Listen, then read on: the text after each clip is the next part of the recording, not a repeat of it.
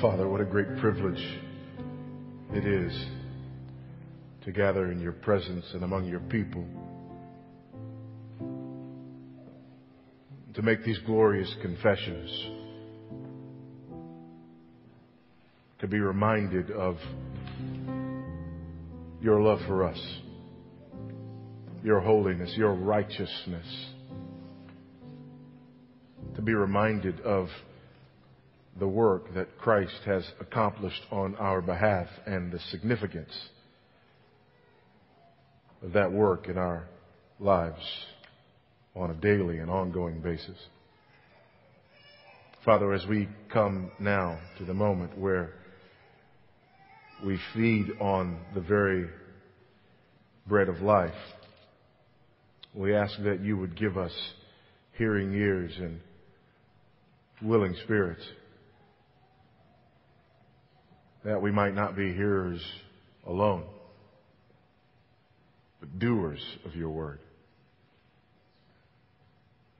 This is our prayer. This is the earnest desire of our souls. And we ask it in the matchless name of Jesus Christ. Amen. Amen.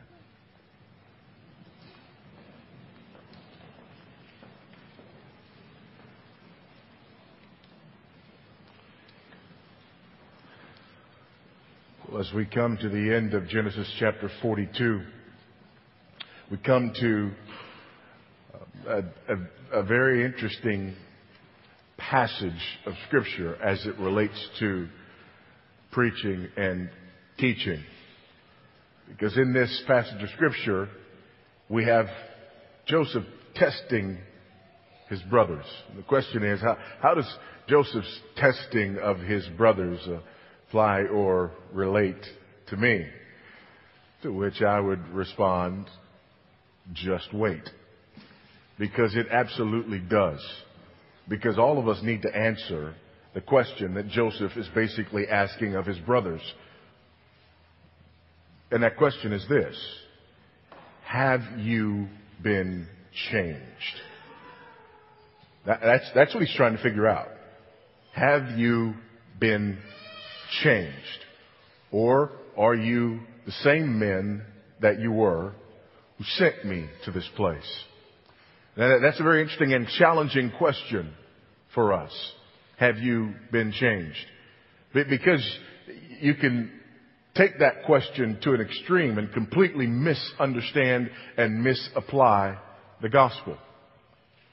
If you ask some people, how do you know if somebody's a Christian? They will answer you. You ask them questions and see if they believe the right things. However, others would argue, if you want to know if somebody's a Christian, you watch their lives and see if you live the right way. Well, which one of those is right? The answer? Yes. Christians believe the right things and behave the right way, but they behave in accordance with what they believe.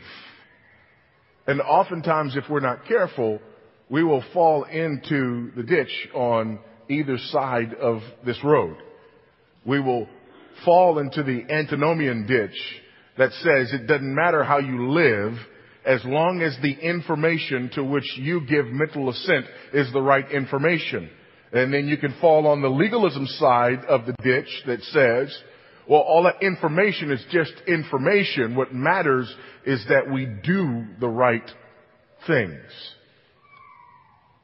But as we look at Joseph and these 7 tests that he gives his brothers, I believe they correspond to some tests that we ought to give ourselves. And if you will remember, we'll make several references to it this morning, but if you will remember when we were in 1 John, 1 John is a book filled with a number of tests, 3 main tests in particular. And so when we read in 1 John 5:13, that famous verse, everybody knows 1 John 5:13. I write these things to you who believe on the name of the Son of God so that you may know that you have eternal life. Well, you get there and that sounds really good until you ask a question. What are these things? And that's the question we tried to answer when we read through 1 John. John says, I write these things to you who believe in the name of the Son of God, so that you may know that you have eternal life. What are these things? Well, a couple of them we'll look at here, but when we went through 1 John, we saw that John is basically making the argument that right belief will lead to right behavior, and that we need to examine ourselves based upon what is being produced in our lives. Difficult to juxtapose those things at times, but today we will try to do so. Look with me, if you will, Genesis chapter 42, beginning at verse 12. And there are 7 tests.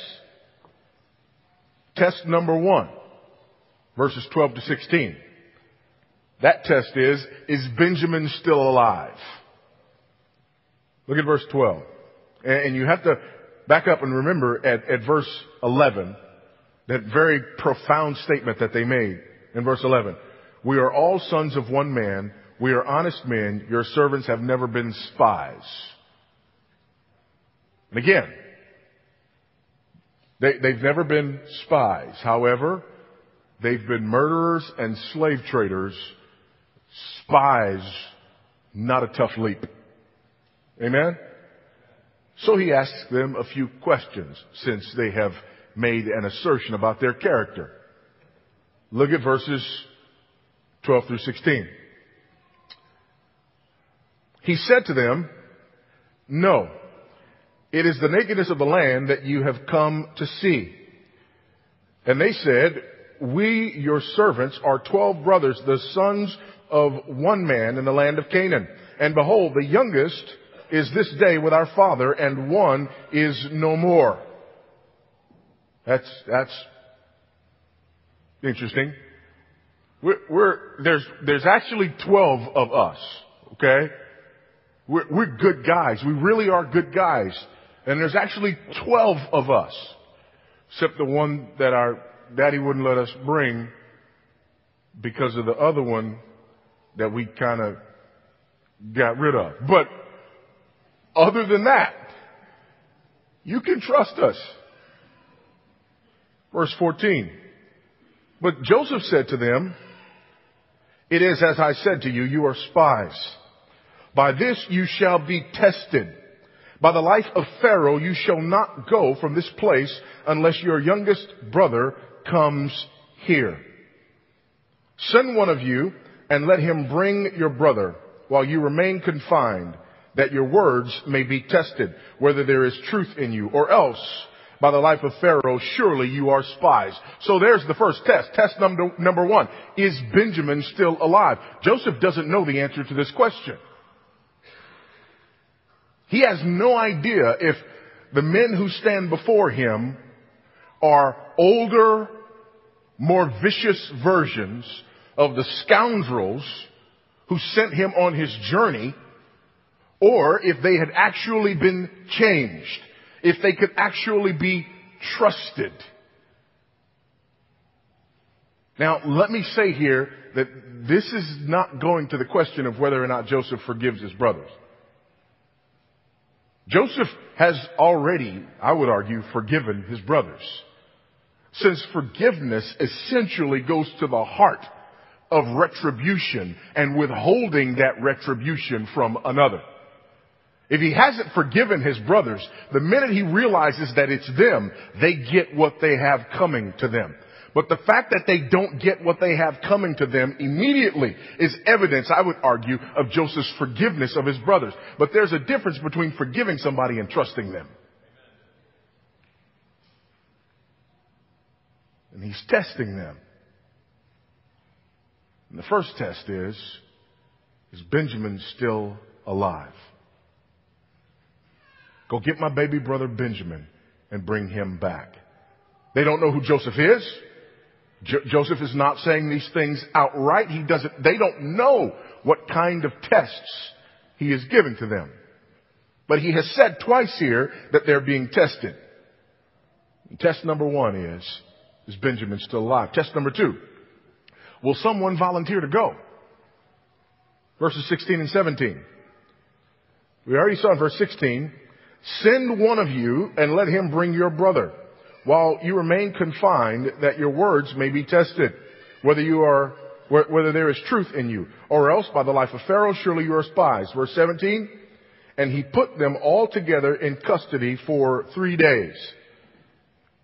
There's a question. Number one, is Benjamin alive? The second test is actually related to the first test. If Benjamin's not alive, nobody's going to volunteer to go get him. If Benjamin's not alive and these men haven't changed, one might volunteer to go get Benjamin to get away from them, but they won't allow him to volunteer because they know they'll be left. So test number 2 is, will someone volunteer to go? There's a third test, verses 18 to 20. And that test is, will someone volunteer to stay? Look at verse 18. On the third day, Joseph said to them, do this and you will live, for I fear God. If you are honest men, let one of your brothers remain confined where you are in custody, and let the rest go and carry grain for the famine of your households. And bring your youngest brother to me, so your words will be verified, and you shall not die. And they did so. There's the second test. Will somebody volunteer to go? Or the third test, rather. Will somebody volunteer to stay? Or actually, that was the third test. Will somebody volunteer to stay? Will somebody volunteer to go? Nobody did. Secondly, will somebody volunteer to stay? Is Benjamin alive? We don't know. Will somebody volunteer to go get Benjamin? Not so much. Will somebody volunteer to stay here while the rest go and get Benjamin? Well, there's a fourth test. If you look with me beginning in verse 24, or just verse 24, gives us that test. Then he turned away from them and wept. And he returned to them and spoke to them, and he took Simeon from them and bound him before their eyes. Here's the fourth test. Will they abandon another brother? If these are the same guys that I know,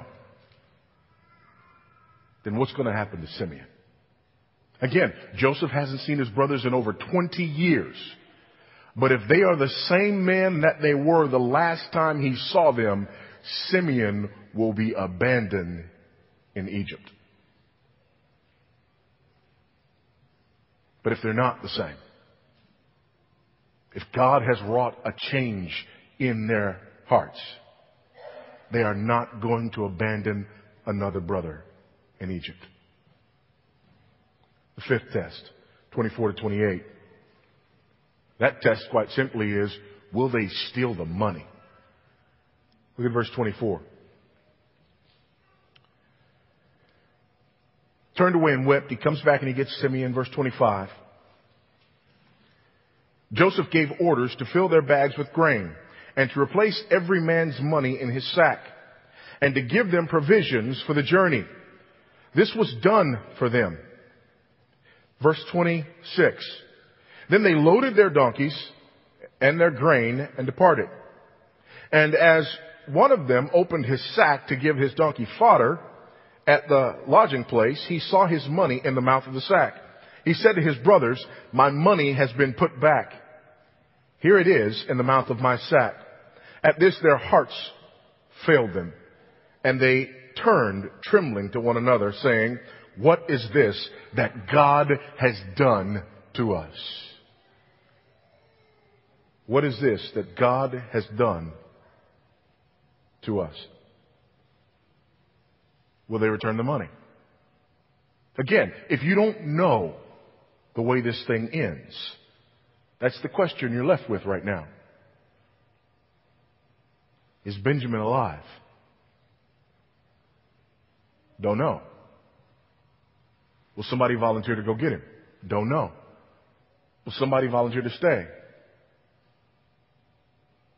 How about if I just take Simeon? Will they come back and get Simeon? Fifthly, if their money is put back in their sacks, will they be honest about it? Or will they take the money and leave their brother? Again, the question is simple. Have they been changed? Two last questions. Beginning at verse 35. Back in 29, just to bring us up to speed, when they came to Jacob, their father, in the land of Canaan, they told him all that had happened to them, saying, the man, the Lord of the land, spoke roughly to us and took us to be spies in the land. But we said to him, we are honest men. We have never been spies. We are 12 brothers, sons of our father. One is no more, and the youngest is this day with our father in the land of Canaan. Then the man, the Lord of the land, said to us, by this I shall know that you are honest men. Leave one of your brothers with me and take grain for the famine of your households and go your way. Bring your youngest brother to me. Then I shall know that you are not spies, but honest men. And I will deliver your brother to you, and you shall trade in the land. Verse 35. Here's the last two tests. By the way, these are tests that Joseph gives indirectly. And they are these. Does their father trust them? Does my daddy trust these boys? That's an indirect test that Joseph is giving. If these boys have been changed, my father Jacob will trust them, and they will send my brother, he will send my brother Benjamin with them. If their hearts have not been changed, if there has not been a transformation in these 10 men, and they are the same untrustworthy men, as I suspect, since Benjamin is not with them, then Jacob, my father, will not be able to trust them with my brother. Test number 7. Will Benjamin trust them? Will Benjamin trust them? Will my baby brother Benjamin be willing to go with these men? Because remember, there's sibling rivalry. They don't like Joseph. Joseph's the favorite son. Why? Because he is the son of the favorite wife who was not able to bear children. And if you remember, this favorite wife who was not able to bear children bore Joseph and another boy. That boy was Benjamin. So if all Jacob has to remind him of the favorite wife, the one he wanted in the first place, was Benjamin, and Joseph is now gone, they'd have to be changed men in order for him to trust them. Is the sibling rivalry still there? Do these men still hate the offspring of my mother simply because we were the offspring of my mother? Verse 35. As they emptied their sacks, behold, every man's bundle of money was in his sack. And when they and their father saw their bundles of money, they were afraid. And Jacob their father said to them, you have bereaved me of my children. Joseph is no more, and Simeon is no more, and now you would take Benjamin. All this has come against me. Then Reuben said to his father, kill my 2 sons if I... Isn't that just valiant of him? Not me. Kill my 2 sons if I do not bring him back to you. Put him in my hands, and I will bring him back to you. But he said, my son shall not go down with you, for his brother is dead, and he is the only one left. If harm should happen to him on the journey that you are to make, you would bring down my gray hairs with sorrow to Sheol. I want you to hear what you just learned about Jacob. He hasn't been changed. The root of the problem with his boys is favoritism. And what does he say? no, you can't have Benjamin, because the other one that I loved more than I love you, you took him away from me. He's gone. Now the only one left, he's got 11 sons. He's got 12. One he doesn't know he still has. But he's got 11 sons, and the words out of his mouth are the only one left is Benjamin. Still holding on to the favorite wife.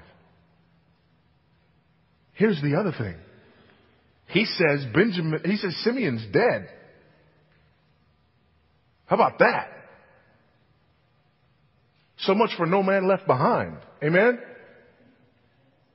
Simeon's dead. He doesn't say, you know what, everybody, all of us, you boys get your things, you boys get that money, Benjamin, come on, you ride with me. We are all going back to Egypt because I'm not losing another son. No, Jacob says, I got 2 boys gone now. Because Simeon's a write-off. And if what's required to get him back is to risk losing Benjamin, then it's done. See, chapter 42 doesn't hold out a lot of hope for us. The end of chapter 42. I'm glad that Genesis doesn't end at chapter 42. Amen? Anybody else glad that Genesis doesn't end at chapter 42? But Genesis chapter 42, if we just take it in and of itself, it does not leave us with a great deal of hope. The brothers have been tested. Here's one that we know. There's 7 tests. And there's one of them that we get an affirmative answer to. And that's test number 1. Is Benjamin alive? Well, we got the answer to that when we get to the end of chapter 42. Yes, Benjamin is alive. Very good. How about number 2? Somebody going to volunteer to go get him? No. How about number 3? Somebody going to volunteer to stay? No. How about number 4? Are they going to come back and get Simeon? So far, the answer is no. Number 5. Are they going to return the money? So far, the answer is no. Number 6. Does Jacob trust them? The answer, no. Number 7, does Benjamin trust them? We have to assume that the answer to that is also no.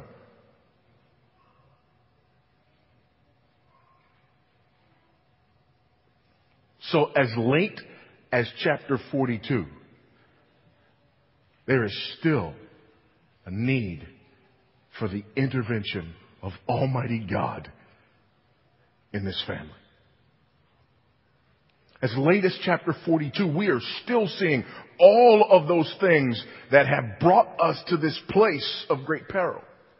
As late as chapter 42, you still can't answer these very necessary questions in the affirmative. As late as chapter 42, and as late in these men's lives as their 50s and 60s for the older boys, you still can't answer the question in the affirmative. Why is that important? Here's why that's important. We need to recognize that this doctrine that we've talked about, this great doctrine of election that we've talked about, has to be understood in its entirety. We have to understand that Jacob and his sons, though they have been called out by God, carved out by God, elect by God, that God's electing work ultimately brings about a change in those whom He saves. And we haven't seen that yet. They don't just need to have someone in their past history who had an encounter with God where God made a covenant for us to be able to look at chapter 42 and say, oh, that's okay. They're all right. No, they're not okay. They are not yet transformed. They're not okay. It's not enough that they belong to the right family. It's not enough that they're part of the right lineage. The question is, have they been changed? And that's the same question for you. Have you been changed? Or are you one of those countless numbers of people in our greater culture at large who answer the question, are you a Christian, in the affirmative, and base it on the fact that, number one, process of elimination Christians. Are you a Christian? Well, let me see. I'm not a Muslim. I'm not a Buddhist. I'm not a Mormon. Yes, I'm a Christian. Process of elimination Christians. Or secondly, that other group of Christians that are those Christians by inheritance. Are you a Christian? Yes. My mother was a Christian. My grandmother was a Christian. Of course, I am a Christian. How about those others? Those individuals who argue that because I had an experience one time, I'm a Christian. I can remember the day. I can remember the hour. I can remember the moment. I can remember the tears that were streaming down my face. I can tell you with certainty that because of that experience in that moment in time, yes, I am a Christian. But we don't ask the other question. Is there evidence of that in your life? Have you been changed? Yes, but I prayed a prayer and I asked Jesus into my heart. Have you been changed? Didn't you hear me? I said I cried. Yes, I know. But have you been changed? And if you press that point with the average person in these United States of America who says that they're a Christian, ultimately, here's the response you will get. Who are you to judge me?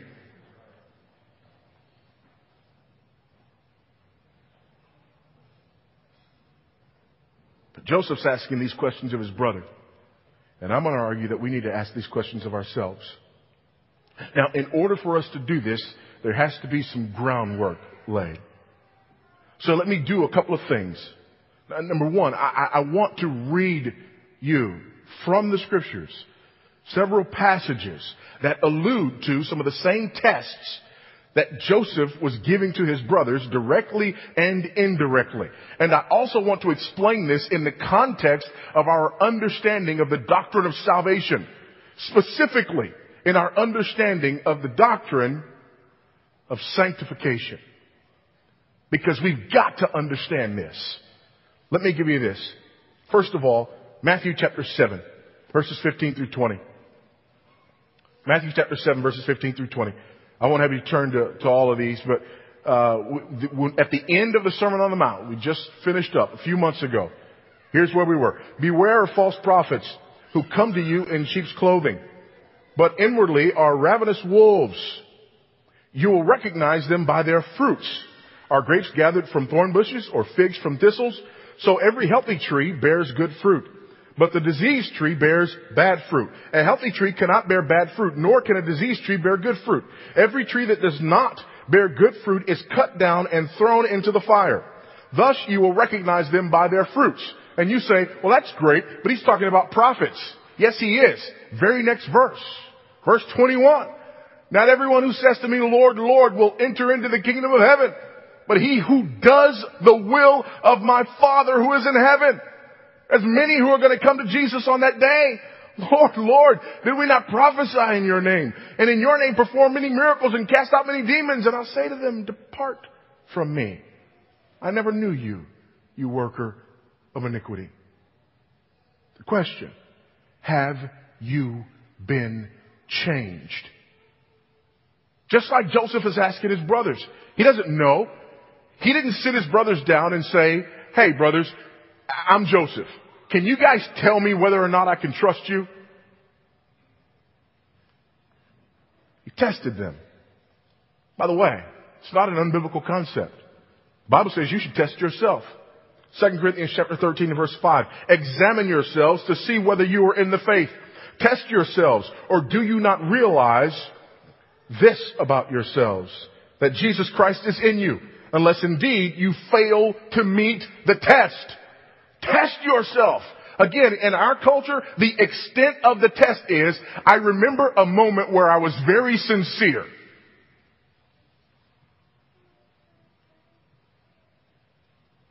Insufficient evidence. Insufficient evidence.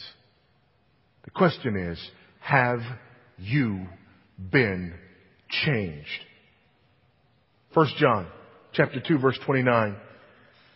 If you know that he is righteous, you may be sure that everyone who practices righteousness has been born of him. Have you been changed? Listen to this from Loraine Boettner in his classic work, The Reformed Doctrine of Predestination. Listen to this. I want to read this and I want you to hear this carefully. Boettner writes, and this is in his answering objections section. Because one of the objections to the doctrine of election, one of the objections to the doctrines of grace, one of the objections is, well, if you believe in election and predestination, then don't you believe that people can just live any way they want to live? So Boettner takes that objection head on, and here is his response. The objection is sometimes made that this system encourages men to be careless and indifferent about their moral conduct and their growth in grace on the ground that their eternal welfare has already been secured. This objection is primarily directed against the doctrines of election and the perseverance of the saints. Again, if you believe in the doctrine of election and the doctrine of the perseverance of the saints, which some people falsely give this title, this once saved, always saved, which is translated as, once you walk down the aisle and pray a prayer, no matter what happens after that, you're automatically going to heaven by virtue of you having walked an aisle and prayed a prayer. So people usually mean when they say once saved, always saved, they're not talking about this same doctrine. So that's the argument. Listen to Boettner as he responds.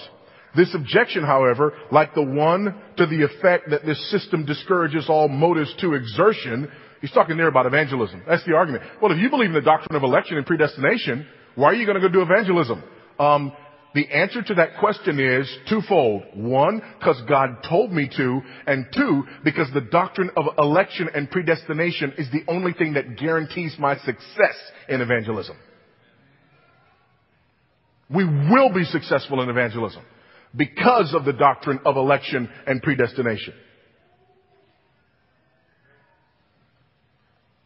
It's completely answered by the great principle which we hold and teach, namely, that the means as well as the ends are foreordained. Don't miss this.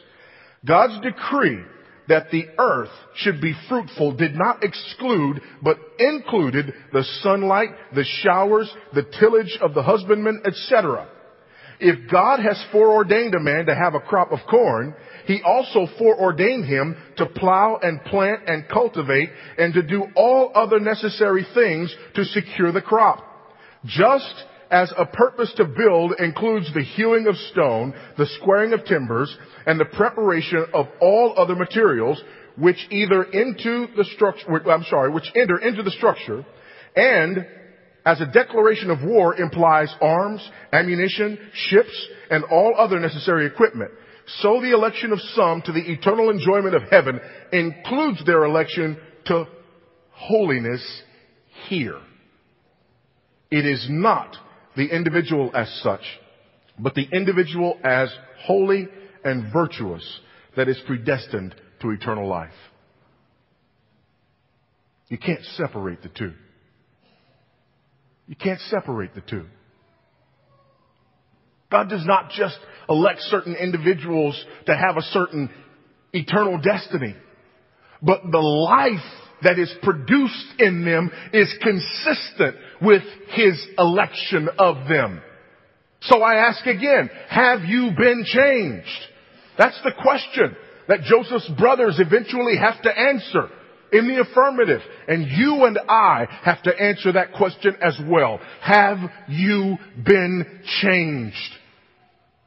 Or are you depending upon a long ago and far away experience that has not been followed up by evidence that it meant anything? Have you been changed? Here are the universal elements of those tests. There are 4. 7 tests. 4 of them are universal, and we need to ask ourselves these questions right here, right now, today. Question number 1. Do the sins of your past continue to characterize your present? Do the sins of your past continue to characterize your present? What is that? That's test number 1. Is Benjamin still alive? That's what he's asking. He's asking, do the sins of your past continue to characterize your present? We could also say this about the test with Simeon. Simeon's abandoned here in Egypt. Do the sins of your past continue to characterize your present? Now, here's what I didn't ask you. What I didn't ask you was, have you on occasion in your life struggled with something that you struggled with before in the past? That's not what I asked you. I asked you, do the sins of your past continue to characterize your present? Are you still that same person? Is that who you are? Is that what characterizes you? Is that the way you walk? Listen to 1 John 3:15. Everyone who hates his brother is a murderer, and you know that no murderer has eternal life abiding in him. That goes straight to the heart of the question that he's asking them. Have you been changed, or are you different? Listen to this from 1 Corinthians chapter 6, verses 9 through 11. Or do you not know that the unrighteous will not inherit the kingdom of God? Notice he didn't say, do you not know that those who haven't prayed a prayer will not inherit the kingdom of God? He didn't say, do you not know that those who haven't walked an aisle will not inherit the kingdom of God? He says, do you not know that the unrighteous will not inherit the kingdom of God? When God saves you, he makes you righteous. He continues, do not be deceived. Neither the sexually immoral, nor idolaters, nor adulterers, nor men who practice homosexuality, nor thieves, nor greedy, nor drunkards, nor revilers, nor swindlers will inherit the kingdom of God. And if your sin was not listed there, it's only because he ran out of room. Amen. So if you're sitting there going, whew, glad I don't struggle with any one of those, trust me, you're in the list. Next line. And such were some of you. But you were washed. You were sanctified. You were justified in the name of the Lord Jesus Christ and by the Spirit of our God. Amen. Hallelujah. Praise the Lord. Such were some of you. Can God save a man from the most wretched of sins? Yes, God can. And he saves a man and he rescues a man, and there is a change. A man is changed when he's saved. But what does this mean? Again, we have to be very careful. Let's drill down a little further here. Listen to our confession of faith on the question of sanctification, because this does raise questions. Chapter 13 of sanctification in our confession of faith. There are 3 paragraphs here. And I want to read all 3 of these paragraphs here. They're short paragraphs. But I want to read these because you've got to see this overall picture of sanctification in order to deal with this properly. Because whenever in the midst of our culture you start talking about righteousness and the way that we live, immediately people want to fold their arms, turn up their nose, and call you a legalist. Immediately. No, we're saved by grace alone. Amen. Grace alone, through faith alone, in Christ alone, to the glory of God alone. Amen. You get absolutely no disagreement whatsoever. But that salvation produces something. Listen to our confession, chapter 13 on sanctification. Number 1. They who are united to Christ, effectually called and regenerated, having a new heart and a new spirit created in them through the virtue of Christ's death and resurrection, are also further sanctified really and personally through the same virtue by his word and spirit dwelling in them. The dominion of the whole body of sin is destroyed, and the several lusts thereof are more and more weakened and mortified, and they more and more quickened and strengthened in all saving graces, to the practice of all true holiness, without which no man shall see the Lord. Sin is broken in you, and you're made righteous. Holiness increases in your life. And without that holiness, no man shall see the Lord. Are you saved by that? No, you're not saved by that. But you are most assuredly saved to that and saved for that. Have you been changed? Paragraph 2. This sanctification is throughout in the whole man, yet imperfect in this life. there abideth still some remnants of corruption in every part, whence arise a continual and irreconcilable war, the flesh lusting against the spirit, and the spirit against the flesh. There's the answer to the other question. Are you saying I got to be perfect? No.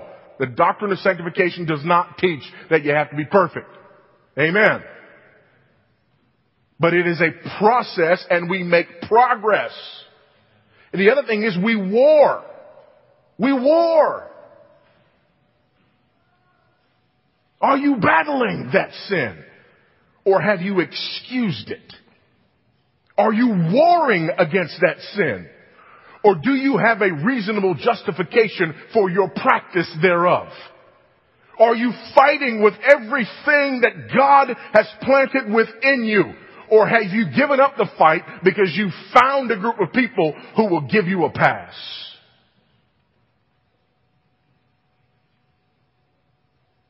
You know, one of the greatest evidences that a person either doesn't understand this doctrine or is not born again is that all too familiar phrase, well, nobody's perfect. If that's your response, be afraid. Be very, very afraid. Because that's not the way the believer responds to sin. The believer responds to sin with hatred. The believer responds to sin in repentance. The believer does not respond to sin or those who bring his sin to him with, well, nobody's perfect. The believer recognizes that this is a battle, that this is a war, and the believer is always ready to engage in that battle and engage in that war and never, ever, ever to give it up. Third paragraph. In which war, although the remaining corruption for a time may much prevail, yet through the continual supply of strength from the sanctifying Spirit of Christ, the regenerate part doth overcome. And so the saints grow in grace, perfecting holiness in the fear of God, pressing after a heavenly life and evangelical obedience to all the commands which Christ, as head and king in his word, hath prescribed to them. Amen. We gain victory. We gain ground. God changes us. By the way, in the scriptures, that's borne out. Listen to this. 1 John 1, 5 through 10. If we say we have fellowship with him while we walk in darkness, we lie and do not practice the truth. But if we walk in the light as he is in the light, we have fellowship with one another. And the blood of Jesus, his son, cleanses us from all sin. If we say we have no sin, we deceive ourselves, and the truth is not in us. There's no perfection here. If we confess our sins, he is faithful and just to forgive us our sins and to cleanse us from all unrighteousness. If we say we have not sinned, we make him a liar, and his word is not in us. There's the picture. That first test. Do the sins of your past continue to characterize your present? Or do you bear evidence of the work of sanctification being wrought in your life by the power of the Holy Spirit? Yeah, but you don't know my sin. No, I really don't. And I don't have to. Here's what I know. I've said it before and I've said it again. It's not bigger than a dead Jesus. Whatever your sin is, it's not bigger than a dead Jesus. And if the power of God, the Spirit of God, can raise Christ from the dead, what is it that you think he can't do in your life?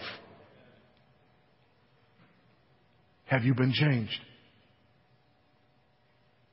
The second of these areas, have you learned to love your brothers? First, do the sins of your past continue to characterize your present? Secondly, have you learned to love your brothers? Test 2, 3, and 4. Test 2, will someone volunteer to go and get Benjamin? Test 3, will someone volunteer to stay while the other brothers go and get Benjamin? Test 4, will someone come back for Simeon? All of these tests point to the same question. Have you learned to love the brothers? That's a question that Joseph is asking his brothers, and that's a question that is asked of every New Testament saint. John 13, 34 and 35. A new commandment I give to you, that you love one another just as I have loved you. You also are to love one another. By this, all people will know that you are my disciples if you have walked an aisle and prayed a prayer. No. If you have love for one another. That is why the doctrine of adoption is so important in the Ordo Salutis, or the order of salvation. We've missed that. We've completely lost that doctrine of adoption. And we understand, election and we understand justification and sanctification and glorification, and we get that, but we forget that adoption is a part of that. God adopts us into His family. And as being adopted into the family of God, there's two evidences that we ought to look for. Number one, do we begin to look like and conform to the family into which we have been adopted? And number two, do we love that family as our own? Do you love the brothers? Do you love the brothers? Do you recognize the church of the living God as the most real family that you will ever have? Do you see that? Do you get that? Do you recognize that? Or do you somehow believe that there is a unity and a bond that is stronger than the unity and the bond between God and those whom He saves and those who are part of the family of the elect? Have you gotten that yet? Have you realized yet that ultimately we are going to spend eternity not necessarily with those who share our blood in our veins, but with those who have been washed by the blood of Christ?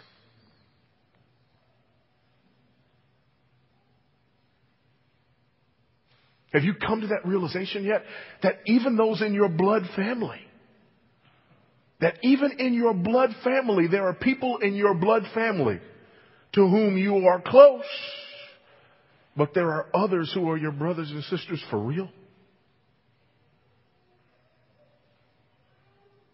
You follow me? Are you like me? Do you have those in your blood family that you wish would become part of your real family?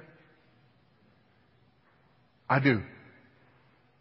I have members of my blood family that I beg God for, that they will become members of my real family. Have you been changed?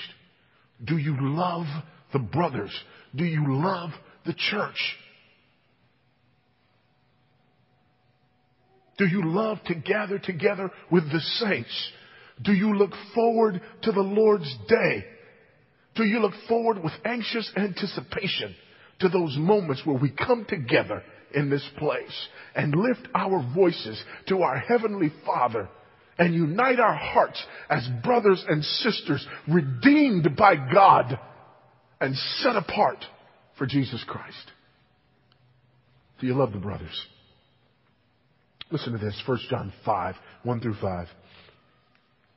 Everyone who believes that Jesus is the Christ has been born of God.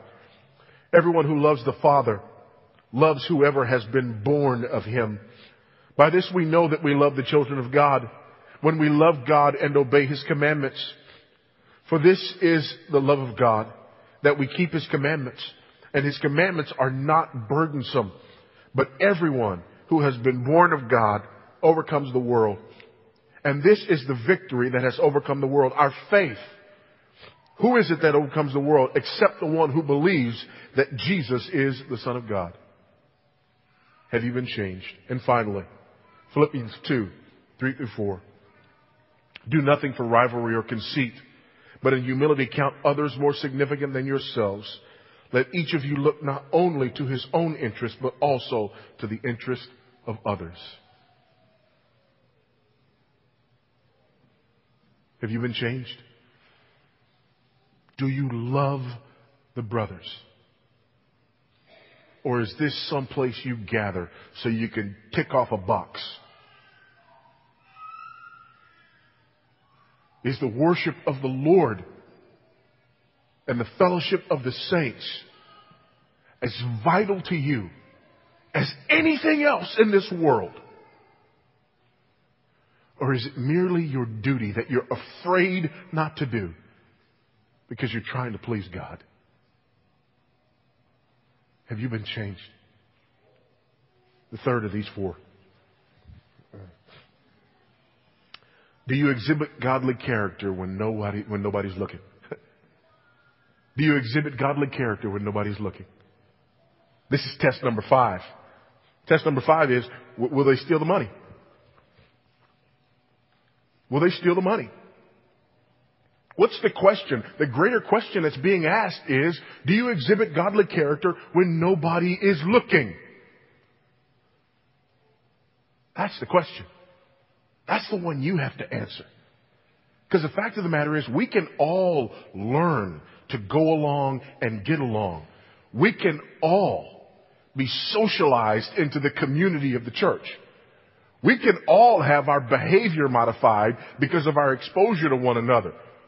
We all have just enough desire for other people to like us, for us to do the things that are necessary for that to take place. But that is not the test of authentic Christianity. The test is that who you have become when nobody is watching you?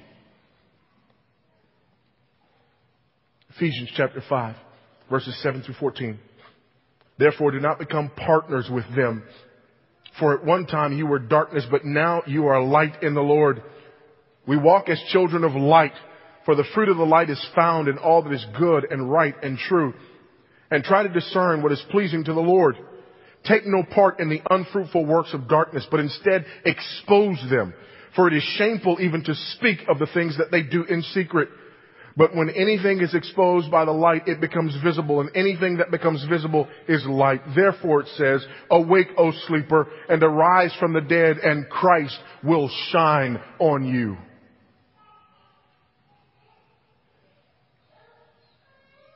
Is that you? Fourth and final test. Have those closest to you seen a change in your walk as well as your talk? Have those closest to you seen a change in your walk as well as your talk? This is test 6 and 7. Does Jacob, your father, trust you? Because if you've been changed, Jacob, your father, will have seen that change, and Jacob, your father, will trust you. If you haven't, there's no way you're coming back here with Benjamin. Does Benjamin trust you? Or does my baby brother know what you did to me and still see it in your eyes and in your heart? Have those closest to you seen a change in your walk as well as your talk? Those who know you, those who live with you, those who walk with you. Have they seen it? And here, I'm not asking if you have been able to satisfy the critics. Newsflash, you will never be able to satisfy the critics. You know what I mean by this question. If your life has been changed, those closest to you will see it and they will know it. Matthew 5. Or first Proverbs 23:24. Listen to this, directly applied to this particular test that Joseph gives his brother. The father of the righteous will greatly rejoice. He who fathers a wise son will be glad in him. Amen. Joseph's basically asking, are you that son? Have you become that son to Jacob? Matthew 5:14-16. You are the light of the world. A city on a hill cannot be hidden. Nor do people light a lamp and put it under a basket, but on a stand, and it gives light to all in the house. In the same way, let your light shine before others, so that they may see your good works and give glory to your Father who is in heaven. Have you been changed? Finally, 2 Corinthians 5:17 and 18. Therefore, if anyone is in Christ, he is a new creation. The old has passed away. Behold, the new has come. Have you been changed? Or do the sins of your past continue to characterize your present?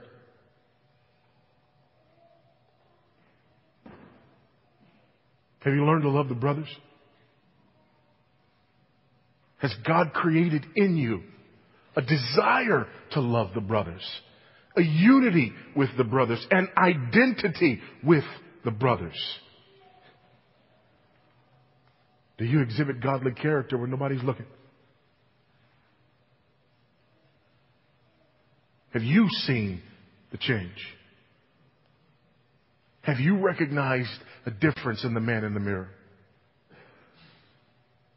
And finally, have those closest to you seen a change in your talk as well as your walk?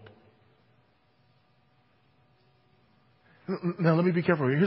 Here's what I'm not asking. What I'm not asking is, are you willing to redouble your efforts and be better at outward adherence to these things? That's not the question I'm asking. I'm asking you, has God done this in you as evidence that the work of Christ has been applied to your heart, as evidence that you have been converted, as evidence that you are genuinely and authentically born again and a child of God? I'm not asking you what you can produce. I'm asking you what's been produced in you by God.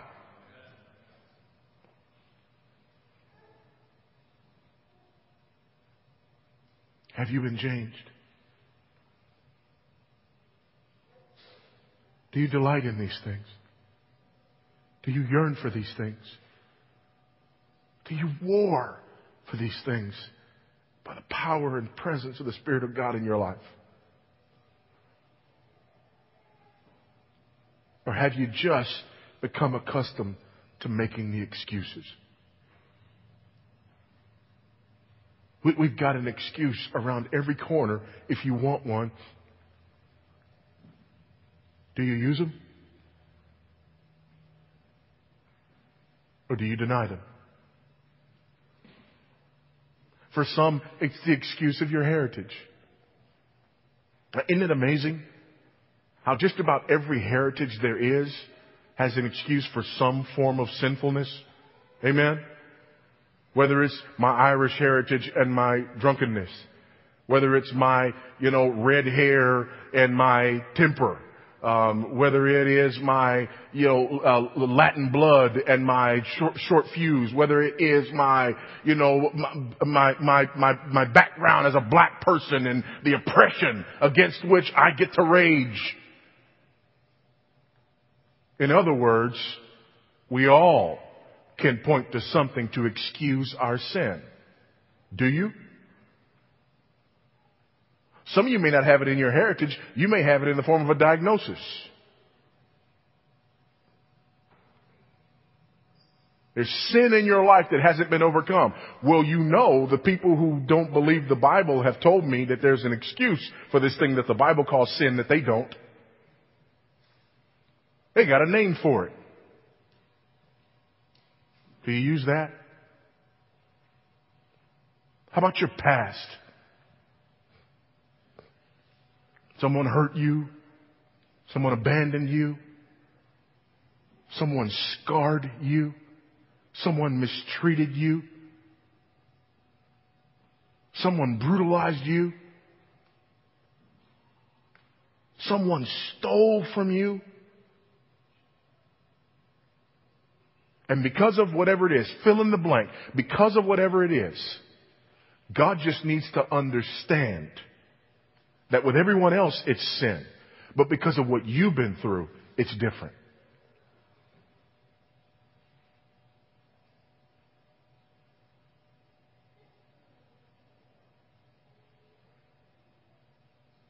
We could go on, but I don't think we have to. Everyone in the sound of my voice knows exactly what we're talking about and exactly what's at stake. And the question still remains, have you been changed? Well, what if the answer is no? If the answer is no, be very careful and precise here. If the answer is no, then your response is not to come before God again and say, oh God, I'm so sorry that last time I promised you to do better and I really didn't do better, but this time I mean it more than I've ever meant it before. Newsflash, you're a liar. And secondly, you're an idolater.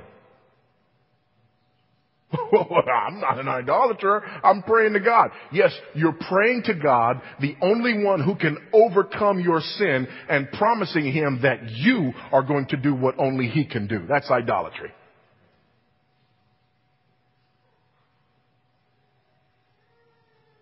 No, your answer is to run to the cross, to run to Christ. That's your answer. Your answer is to believe what the Bible says about Him. Your answer is to turn from your sin and make a beeline for the cross. Your answer is to trust in Him and His finished work and nothing else. Your answer is, by His grace, to be bathed in His forgiveness, and as a result of that, to be strengthened in your inner man, to both will and to work for His good pleasure. That is your answer. It is Christ and Him alone. Because the question is not, have you changed? The question is, have you been changed? If the answer is no, then flee to the Redeemer, Savior, and Changer of souls.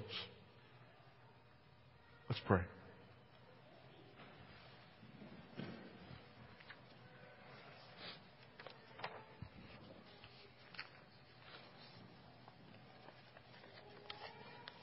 Father, as we bow,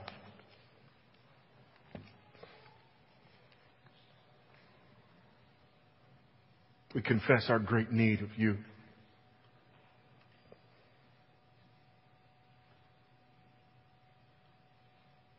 Our great need of the work that You have accomplished and completed on the cross. Of our great need of the application of that work to our lives. As we come to You, abandoning all else and clinging through repentance and faith to Christ as our only hope.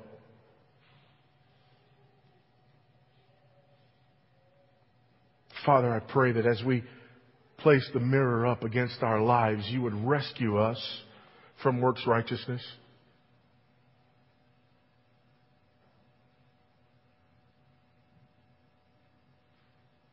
That You would guard us from the enemy's desire to misconstrue and misinterpret anything that I've said.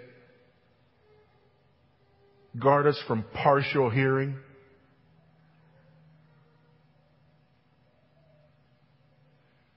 Grant that Your truth might be heard and heeded.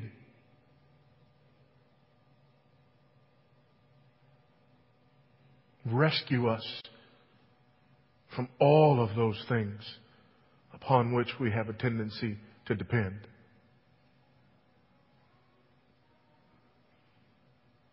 And grant by Your mercy that those perhaps even in this room who've been deceived by the father of lies would find grace, would be made whole, would come to Christ, would be redeemed.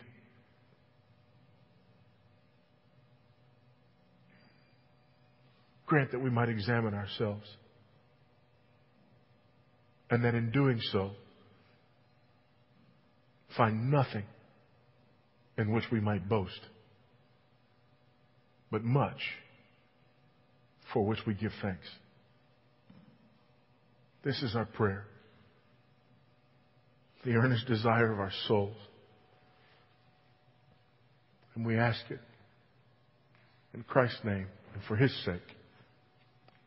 Amen.